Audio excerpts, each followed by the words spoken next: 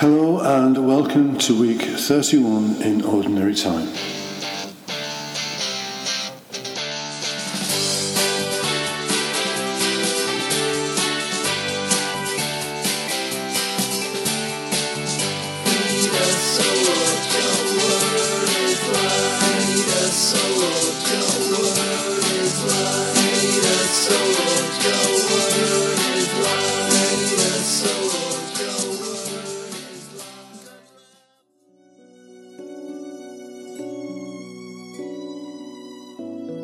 Addressing the people and his disciples, Jesus said, "The scribes and the Pharisees occupy the chair of Moses. You must therefore do what they tell you and listen to what they say. But do not be guided by what they do, since they do not practice what they preach. They tie up heavy burdens and lay them on men's shoulders, but will they lift a finger to move them? Not they. Everything they do is done to attract attention, like wearing broader phylacteries and longer tassels, like wanting to take the place of honor at banquets and the front seats in the synagogue, being greeted obsequiously in the market squares and having people call them rabbi. You, however, must not allow yourselves to be called rabbi, since you have only one master and you are all brothers.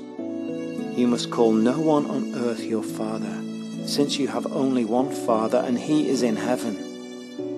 Nor must you allow yourselves to be called teachers, for you have only one teacher, the Christ. The greatest among you must be your servant. Anyone who exalts himself will be humbled, and anyone who humbles himself will be exalted."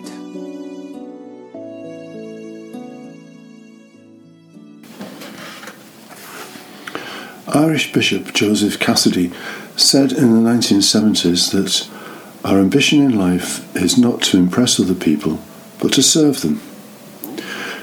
Can you think of anyone on TV or media who follows this ideal today? It's not difficult to find examples of the opposite ambition.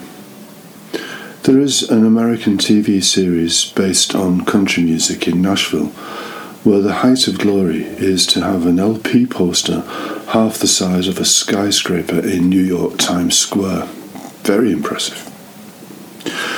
Some antiques presenters try to use outlandish dress or quirky phrases in order to overtake the other presenters when vying for the major job in the next bargain series. You see some modern comedians who feel they need to outshock each other or use the foulest language to impress, like some silly child saying a naughty word. There are other examples, from sports commentators who dumb down with interpretation of incidents, aim to please the lowest common denominator, and as far as politicians, it's best not to go there for sake of our own sanity. The problem seems to be that pride gets in the way and is very unattractive, particularly when people start to become too big for the boots and begin to fake their own importance. Another writer, Redemptorist Father Dennis McBride, states that this kind of fake leadership is what hampered the Pharisees. They became so full of their own importance that they forgot about the real issues, to the point that everything they did was to attract attention.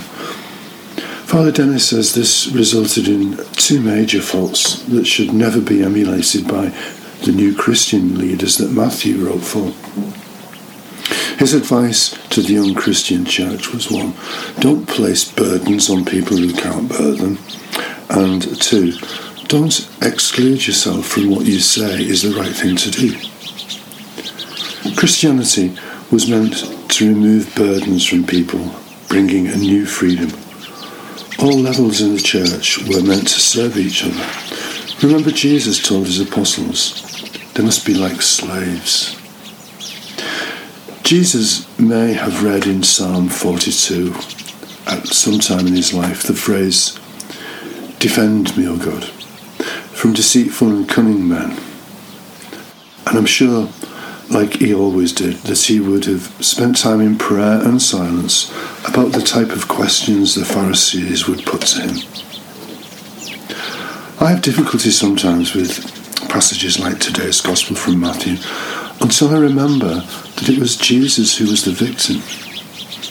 Matthew himself may have overreacted in the selection of incidents, as he was himself a Jewish scribe, tax collector, and obviously disagreed with the interpretations given about the law by some of his own dealings with the Pharisees.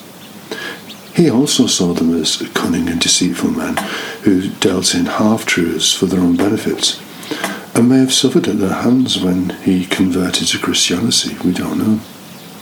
Matthew may have found the Pharisees lacking in integrity and over-pious in all the wrong ways, but he made sure Jesus pointed out that what they had to say came from Moses and scripturally was not to be dismissed because they themselves lacked the qualities of mercy and compassion. This is why we need to be careful not to blindly concentrate on all the examples of self-importance that he presents. We need to ask, what is the overall message that Matthew is trying to tell us about the quality of leadership admired by Jesus and expected of his followers?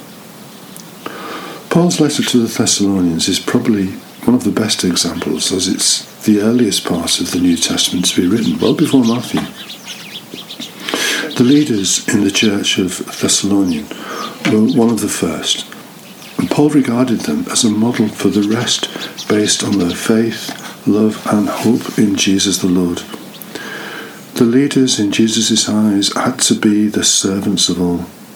Paul and his two friends first gave them the example by behaving themselves as the kind of leaders Jesus was encouraging. Timothy, for one, and Paul toiled and worked at the same time as preaching the gospel, so as not to be a burden to anyone. They also took time to comfort and console the Thessalonians with no eye on gaining honour for themselves.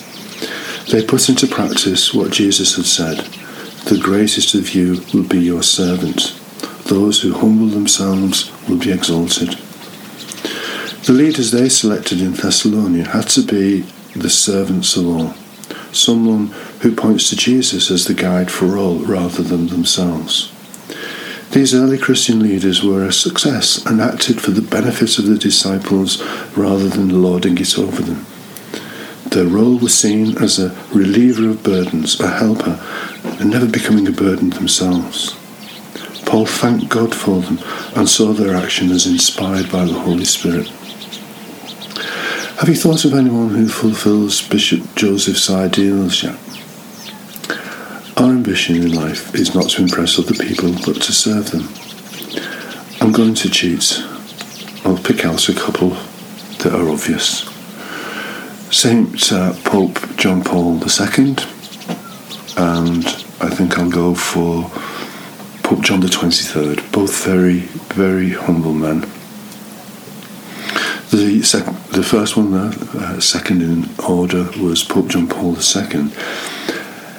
And he was born in 1920, died in 2005, and he was from the era as my own parents. My father, Austin, who would be my other choice, along with my mum. They were born between 1920s and 2000s was when they died. And they demonstrated, I think, all the good qualities of leading by service with their family devotion and selfless acts of working to ease the burden of all their families and all those that they were given to care for. And I think Jesus would have picked his own mum and dad too. Look at the example that they gave in all those early years. And I'm talking here obviously of Mary and Joseph.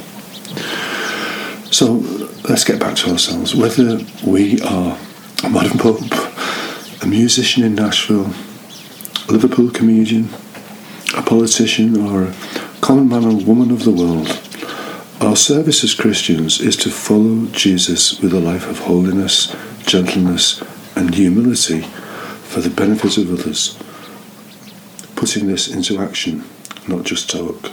takes the real courage.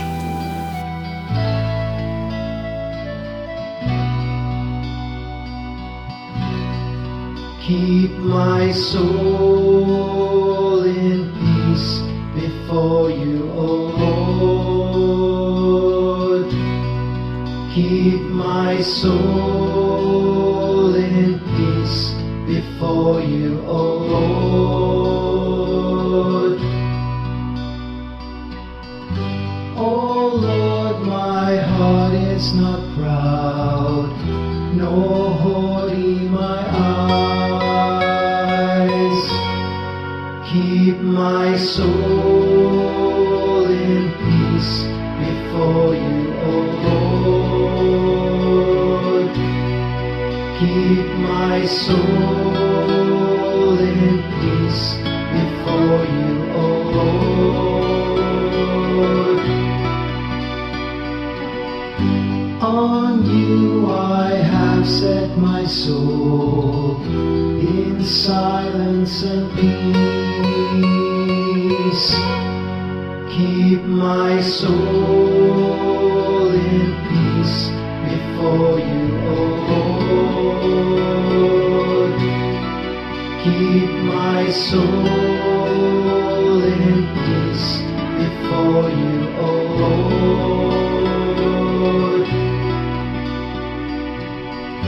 O Israel, hope in the Lord, both now and all time. Keep my soul